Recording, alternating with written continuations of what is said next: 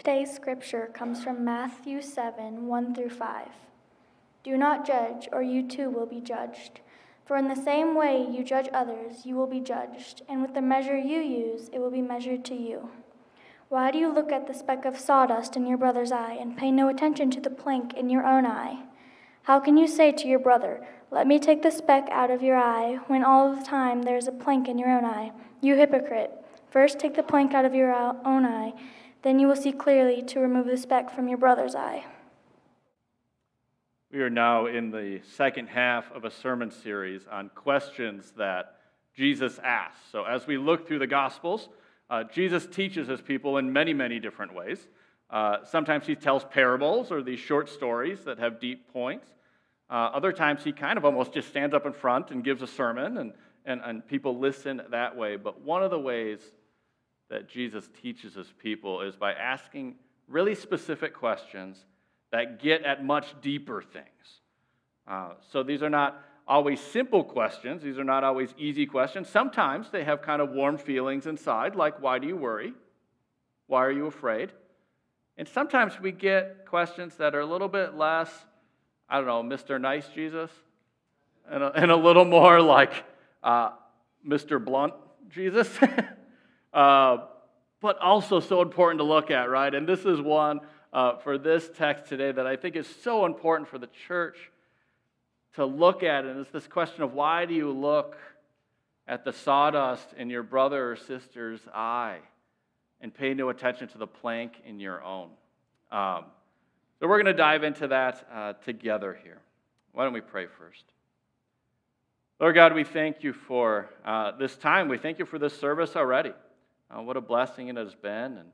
And now as we dive into your word, would you just open us up to hear from you? Would you speak right to where we're at? Would you cause this not to be some intellectual time where we kind of think through all these things and then it just stays left there in our brain, but we're able to have this word from you sink deep down into the core of who we are. So Lord, would you open us up to hear from you? In Jesus' name, amen. So preparing for this sermon sometime earlier this week, I went on Google, I'll admit, and I Googled the word judgmental. And then I tried to have it narrow down to be like articles that were talking about it, not just, I don't know, judgmental websites or something. But articles, and this is the list of article names I found, and I found it somewhat interesting. So here it is. The first one I found was called, Are You a Judgy Judger? Are you a judgy judger? The second one, Judgmental People and How to Stop Judging Others. Third one, Are you addicted to being judgy? Top 10 comebacks to judgmental people. I stopped there. I could have dove into it. It intrigued me. 5, how to deal with judgmental people in the workplace. These are all on the front page when you Google it. One of my personal favorites, number 6, are you a judgy McJudgerson? and how to tell. It had like a whole list of like, do you do this? Do you do that? I could probably read it off. I'm not going to. Number 7, again, all I Googled was judgmental. Number 7 broke my heart a little bit. It was this. Is judgmentalism killing the church in America? Front page. So it seems like, from this quick search, that our culture is at least aware of this judgmental nature within humanity, whether you kind of place that into a Christian circle or not. There seems to be an awareness, and there seems to be also an awareness that this is not right. This is not the way that we should be. This is not the best way to interact with others around us. So the question is, have you judged anyone lately? I don't know about you, but on the way here, God likes to do this. There's this car that he was right on my tail. I'm already assuming it's a guy. I don't know. This guy was right on my tail. I was going the speed limit respectively through town. Right on my tail. And I looked in my rearview mirror, and in my, I don't know, something from my own upbringing, something from deep inside of me saw that it was a very nice car. It was a nice brand. I don't want to say which one it is. Hopefully it wasn't one of you. And it was right on my tail, so close. And instantly I knew everything I needed to know about that person. We just do it. In my brain, I connected all these things. I had their whole life story. I could judge them left and right. I could judge them up and down. And I don't think I'm alone, right? It's just all over. It's something inside of us digs up. Like I said, maybe it's from my own upbringing, very, working class kind of family. And then all of a sudden, I saw him as this nice car, and he's right on my tail. And it was just like I knew it all. I knew exactly who this was. And I didn't recognize the car from the parking lot. So it's just someone else. But there's just something deep inside of us that we do this. We're living in this world that interacts in this way. If you don't think it's you, I saw this quote. It said, if you don't think you're judgmental, just think about how you feel about judgmental people.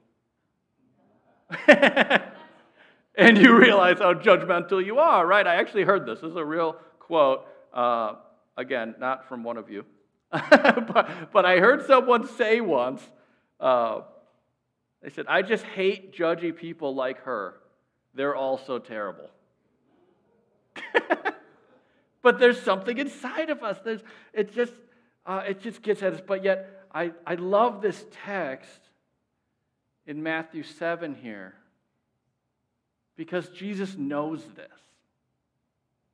Here, Jesus is drawing together this community of people, and it's going to be complex, and it's going to be hard, and they're going to need to lean on each other, and they're going to need to learn from each other. But yet, it's not going to be easy. There's not going to be this sense of like, oh, I just put together all these people, and I'm their Savior, and therefore, it will be simple.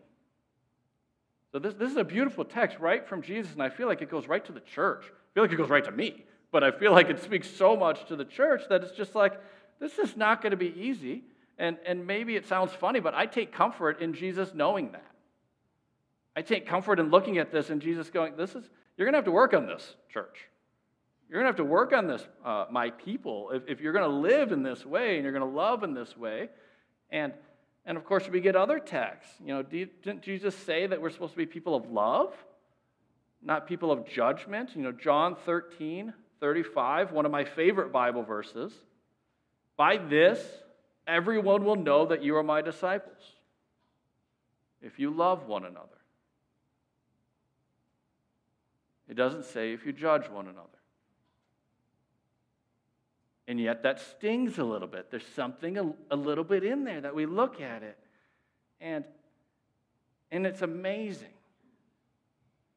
Studies have shown that in the eyes of many non-Christians, people that aren't connected with Jesus, they want nothing to do with it, they don't go to church, it's just not a part of who they are, that the church is mostly known for being judgmental. And number 2 on the list is being hypocrites. That stings a little bit, right? And what saddens me the most is I think they probably know church people. There's a part of that it's like in my mind, I want to go to this place and say, well, then they don't know very many Christians, right? I almost like write off their experience by saying, well, they don't know Christians because Christians love people. I think they know Christians.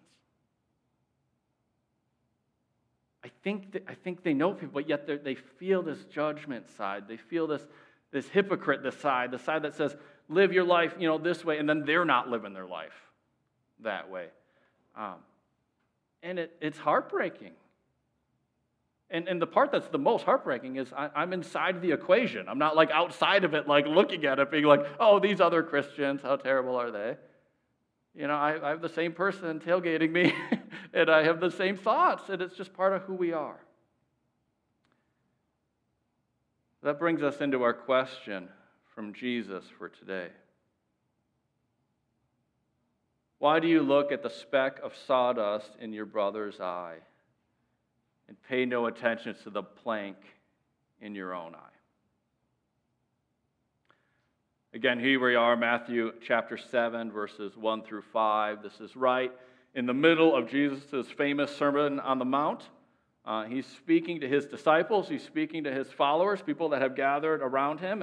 And he's telling them that if they're going to follow him, they're going to look a little different than the culture around them. That there's this different expectation that somehow they're going to follow after him. And while you want to act like everyone else, if you're going to truly kind of shine the light of Christ into the world, you kind of need to look and act a different way.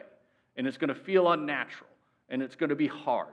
And there's nothing about it that's easy. But again, I take so much, I don't know, pleasure is a weird word, but it feels good that Jesus knows that. It feels good that Jesus knows that this is going to be difficult for us.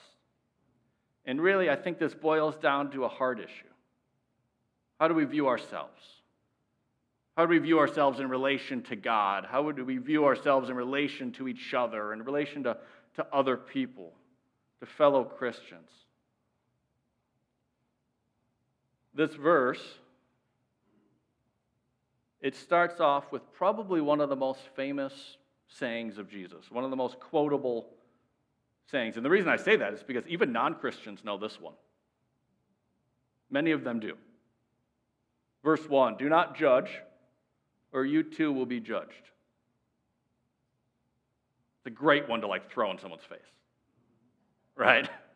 You feel judged at all, you take this one and you just throw it at them. And of course, like Jesus often does, he then goes on to elaborate further what he means as he gets further into the text. But I mean, how many of us, we've seen it, right? There's a celebrity or there's a politician and they're going through some kind of scandal and they're in front of the media and they throw some version of this out there, like you can't judge me, only God can judge me, kind of vibe. And yet it brings us to the question of, is this really what this text is talking about? How can we get a little deeper? How can we look at what is Jesus saying here?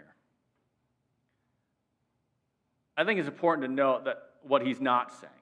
So it seems pretty obvious when we look at the bigger context that Jesus is not saying that you can't look at someone's decisions, that you can't weigh them against your own moral compass, or somehow that God is working in you and you can't say, I don't think that's the right thing to do.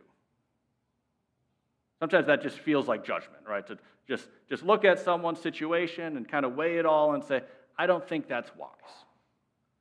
That's almost certainly not what he's saying. And the reason we can say that is we just look further into chapter 7. And as we look further into chapter 7, we see Jesus teach on true and false prophets. We see Jesus teach on true and false disciples and how to discern them and how to tell who's really one of his followers. We see him talk about wise and foolish builders and building a house on the rock versus in the sand. These are all judgment things. In a lot of ways, becoming better at this is part of maturing in our faith. So it's almost certainly not saying we just kind of blindly look around and we just can't understand the world around us and we just kind of, if we ever make a decision based on something in front of us that we're somehow doing that wrong, or we just need to only listen to the Holy Spirit, or some kind of super spiritual answer to this. But I think what he's talking about here, I'll describe it this way. Like if you were to put a line up here, and there's the person that you're looking at, and they're on this side of the line, and this is the sinful side of the line, right? And we're somehow over here. We're somehow over here on the other side, and we're looking at them. And we have them all figured out. We know everything about this person from the first time we saw them, from what they were wearing, from how they acted. Maybe they were just kind of awkward and they didn't follow a social cue that was really obvious, and we have them all figured out. We know everything about them. And then we take it one step more. And here's the one step more. now not only are they over there and I'm over here, but you know who's over here with me? Jesus. And it's like me and Jesus, and of course we're on the same page. Of course Jesus has my perspective. Of course Jesus has my opinion, and now we're over here and we're both looking, and it's like one of those movies where there's like the king and then there's that like sleazy advisor person who's like whispering in their ear. I don't know, Lord of the Rings or something, you know, and we're just like leaning over to Jesus and we're like, can you believe what they said? Can you believe how they acted? And keep in mind, in this scenario, this is a fellow believer. This is our brother in Christ. This is our sister in Christ. But yet somehow it gets twisted in our own heads, and we're on one side of the equation, and we're over there with Jesus. Again, the sinless side, right? And yet we're looking over there, and we got them all figured out, and we know exactly how it's going on. We know exactly what's happening in their lives. And Jesus says, just wait a minute here. Let's get this math equation correct on who's on what side of the line. What does it mean that this person is your brother? What does it mean that they're your sister? Well, it means you're standing next to them. There's only one person on the other side of the line. Right? It's just Jesus over there. You're not like the little advisor that's with him. You're over here with your brother and your sister, and you're looking before a sinless, perfect Jesus, but also one that loves us so much, and you're doing this life together, and yet you're not called to do it in isolation either. There's this weird thing in Christianity where people over time have kind of fooled themselves into thinking it's just about you and God. That's the whole thing. It's like, I heard someone talking in a certain context, and he said it's this idea that it's like me and Jesus in my pickup truck just cruising down the road. And maybe if you come alongside, maybe I'll let you in the cab, maybe I won't. But that's kind of my life. It's just me and Jesus, and we're just living in isolation. I don't need anyone else. I don't need any other believers. That is almost certainly not what Jesus is saying. He's assuming that you're living your life alongside other people. But he's also assuming that this is going to get messy, and that this is going to be hard. So we absolutely need each other, but let's look further. So how does Jesus explain this? Again, verse 1 is real simple. Do not judge, or you too will be judged. It goes on, for the same way that you judge others, you will be judged, and with the same measure you use, it will be measured to you. Verse 3. Jesus goes on to explain. He says, why do you look at the speck of sawdust in your brother's eye and pay no attention to the plank in your own? This word plank here it's the same word that they would use for like a board. This is not like a bigger piece of sawdust. It's like a 2x4. There's funny cartoons of it if you look it up. Just think of the image that Jesus is painting. Someone has a speck in their eye, and that hurts. Moral of the story, use safety glasses. But he's got the speck of sawdust in his eye, and it's hurting, and it's obvious to others. Jesus never says the speck isn't there. Oh, it's there. It's in your brother's eye. And yet you have this plank, this board, sticking. It's supposed to be kind of, I think it's supposed to be kind of funny. This image is almost comical. You have this board in your eye. It's not even like it's just stuck on you somewhere. It's in the very thing that you're using to look at them. And there's this board in your eye, and you're like reaching out with the tweezers, like, oh, let me help you with that. And there's a board between you. They can't even get to them. And you're like, whoa, how about you take the board out of your eye? Maybe then you can see my speck enough to give me a hand here. But there's a board between, like this. I think it's funny. like there's a set, like I think Jesus is telling us a very important thing, but yet he's doing it in a way that kind of disarms us a little bit. Because then it starts to hit home, and then you look at it, and it's, let me just read Why do you look at the speck of sawdust in your brother's eye and pay no attention to the plank in your own eye? How can you say to your brother, let me take out the speck of your eye, when all the time there is a plank in your own eye? You hypocrite. Side note, you don't want to be a hypocrite when Jesus is talking. He doesn't say that in a flattering way to too many people. Verse 5, you hypocrite, take the plank out of your own eye. Then you will see clearly to remove the speck in your brother's eye.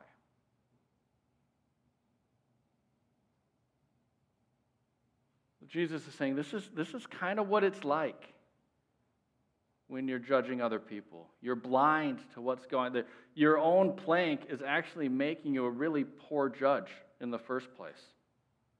You think you're on one side of the line with Jesus and you think you got them all figured out, but your own sin, your own stuff, your own stuff that you're dealing with is making you not even see clearly in the first place.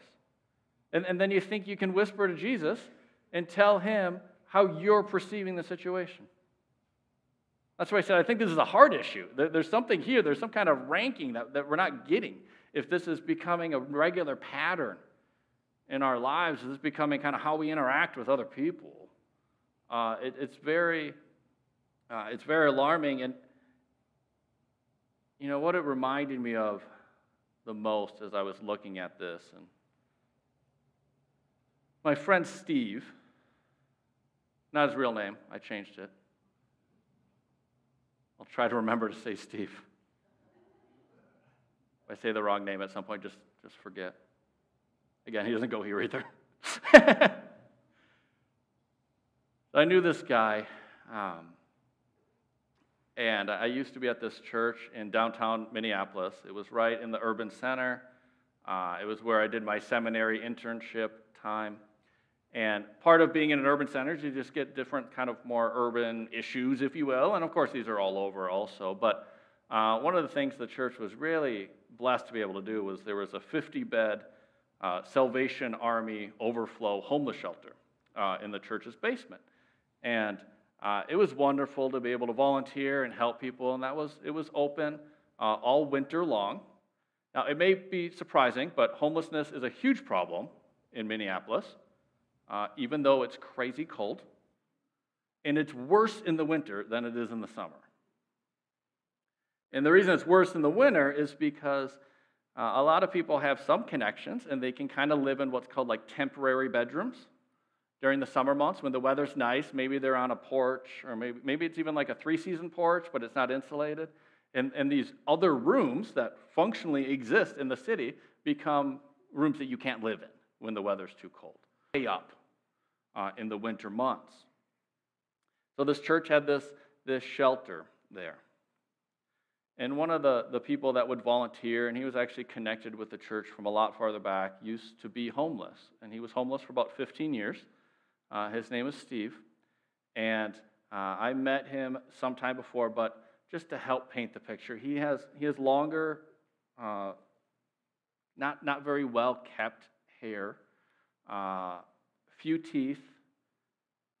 He was homeless for 15 years, and there's a part of that where that is not something that now that you're living in an apartment or something, all of a sudden everything's like fixed. You know, there's a lot going on. So there's even things like hygiene things that, for lack of a better way of saying it, he still, even though he had been out of that for a long time, very much would appear to be homeless if you were to interact with him. Lovely man, servant heart, such a core part of the church that he has a key to the building.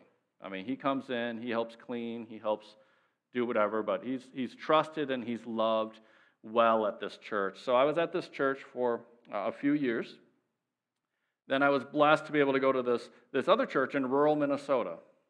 It was about a 2-hour drive away, and it was a bigger church. I was doing youth ministry stuff, and there was a number of kids in the youth program. So in 9th grade, we would take students and we would take them on a little trip, just the 9th graders. And it was a bigger church, so there was 30 of them. So just imagine 30 9th graders. You already like having a little Oh my. And we'd get together, whatever parents or whatever chaperones would come. And because I had this connection to this church in Minneapolis, we actually would take the ninth graders from this town and we would go to the church that I used to be at. And we would sleep there, and it wasn't while the shelter was during the summer months, so it wasn't while the shelter was open. And we would clean and kind of help them prepare for the months where the homeless shelter is going to open. So we'd help get it all ready so that it was really nice when it would open. And I remember as clear as day. I was in one of the hallways. It was a great big church. In one of the hallways, and 3 of the adult chaperones came up to me, and their eyes were just huge. And they actually looked like scared out of their wits kind of look. And they come up to me, and they're really afraid, and they're like, there's this guy. And he's in the church foyer. And we just, I don't remember how they said it, but basically they were terrified of this guy in the church foyer. Could have been any number of people, but I thought it was probably Steve. Judgment, I don't know. I was correct, it was Steve. So I came down there, and here he was. He was interacting with the ninth graders. Now, if you knew Steve well, you would be able to look past his physical appearance, past all this stuff, and you would know that Steve, the way he came out of homelessness was through working with YouthWorks mission trips, which is headquartered in Minneapolis, and he worked for them at like the national level. And he was excellent with teenagers. He was so good with them, and he was really practical, and he was awesome, and he was just great, and he did it for years and years, and he was just a wonderful man, and selfless, and giving, and caring, and just a top-notch church volunteer. Like I said, he had keys. Why is Steve in the church foyer? Because it's his church. Like, he's there, and we're the guests. You know, like, we're in his church, right? He showed up early that day to say hi to us. He knew that there was a youth group that was coming, and he wanted to meet them, and he wanted to love them. And not to say too much about the volunteers, but just to back up a couple years, I remember the first time I met him. And the first time I met him, I totally judged him.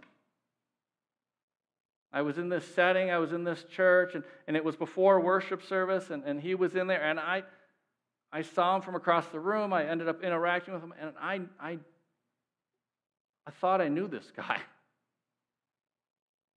based on how he looked, based on how he acted, based on everything going on. Again, he had been working with YouthWorks for years by this point. I should have sat at his feet and learned how to do youth ministry better. You know, I mean, he was excellent, but I had him totally figured out. My brother in Christ. I had him totally figured out. Again, the reason I bring this up is I don't think I'm alone here. And yet, we're not supposed to just kind of walk around our world. And again, we're supposed to be wise. I mean, we're told in the rest of the Sermon on the Mount that we're supposed to be wise and we're supposed to be discerning. But the question is, did I see this guy at my church and think I was over here on this side of the line with my arm around him, doing this Christian journey together? And the answer is no, I did not. Or did I put myself on the wrong side? That's the dangerous part, right?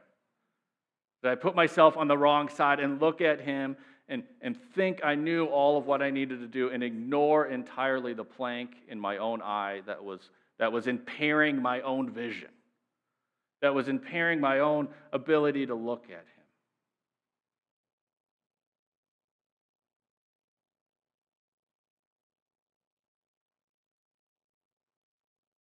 I really like this passage in Scripture, and again, the reason I like it, it just feels really real. Feels like this is a thing that's going to happen in our Christian walks. This is a thing that's going to happen in the church. You're going to have a hard time interacting with each other.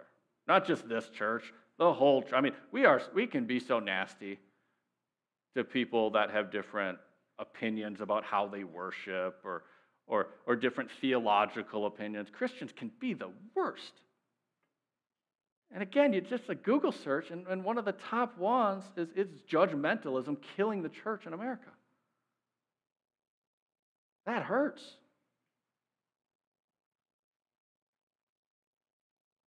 And I think a lot of it really is that we need to be able to do this serious level of self-reflection, the serious level of self-examination before we enter into these kind of relationships. It doesn't even say in the scripture that the guy doesn't have the sawdust in his eye. He does. But it's the plank. That's the issue.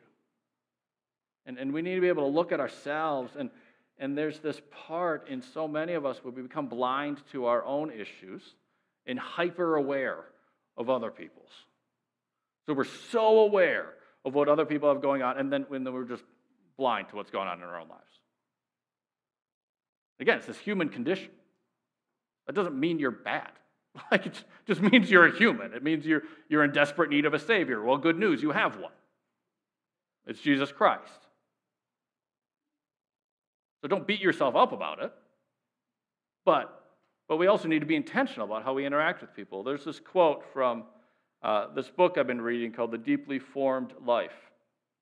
I'll just read the quote for you here. It's talking about this idea. It says, "The world is in desperate need of people willing to examine their own selves before examining others. The work of other examination comes all too naturally. We are accustomed to viewing, to judging, and comparing others rather than ourselves. That's easy. The way of self-examination is hard. But by God's grace and the Spirit's help, we can get there."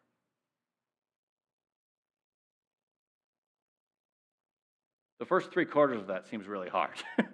That last line makes it so good, right? By God's grace and by the Spirit's help, we can get there.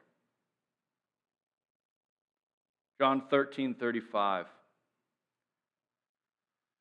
"By this, everyone will know that you are my disciples, if you love one another."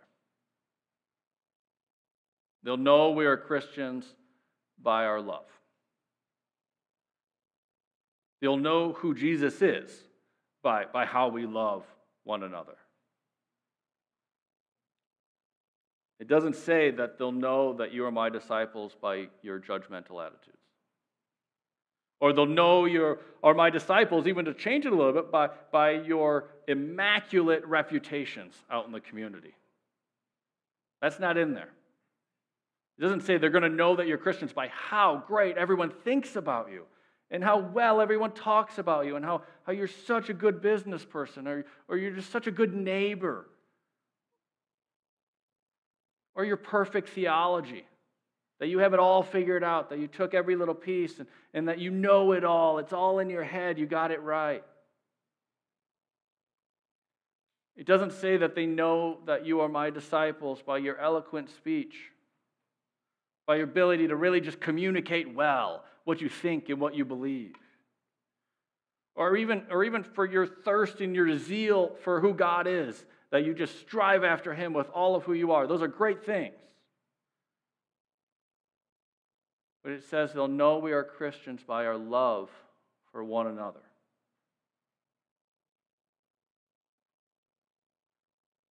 Love that can only come from a person who has been forgiven. Love that can only come from a person who has received the grace of God. From a person that has been forgiven of so much that they're able to love others well. So that's my challenge to us all, I guess. Some of these questions Jesus asked are a little easier questions. Again, why are you afraid? Why do you worry? Yes, those are important. Those are big, important things. But Jesus also says, why do you look at the speck of sawdust? And I think the only answer is we shouldn't. We need to focus on the plank.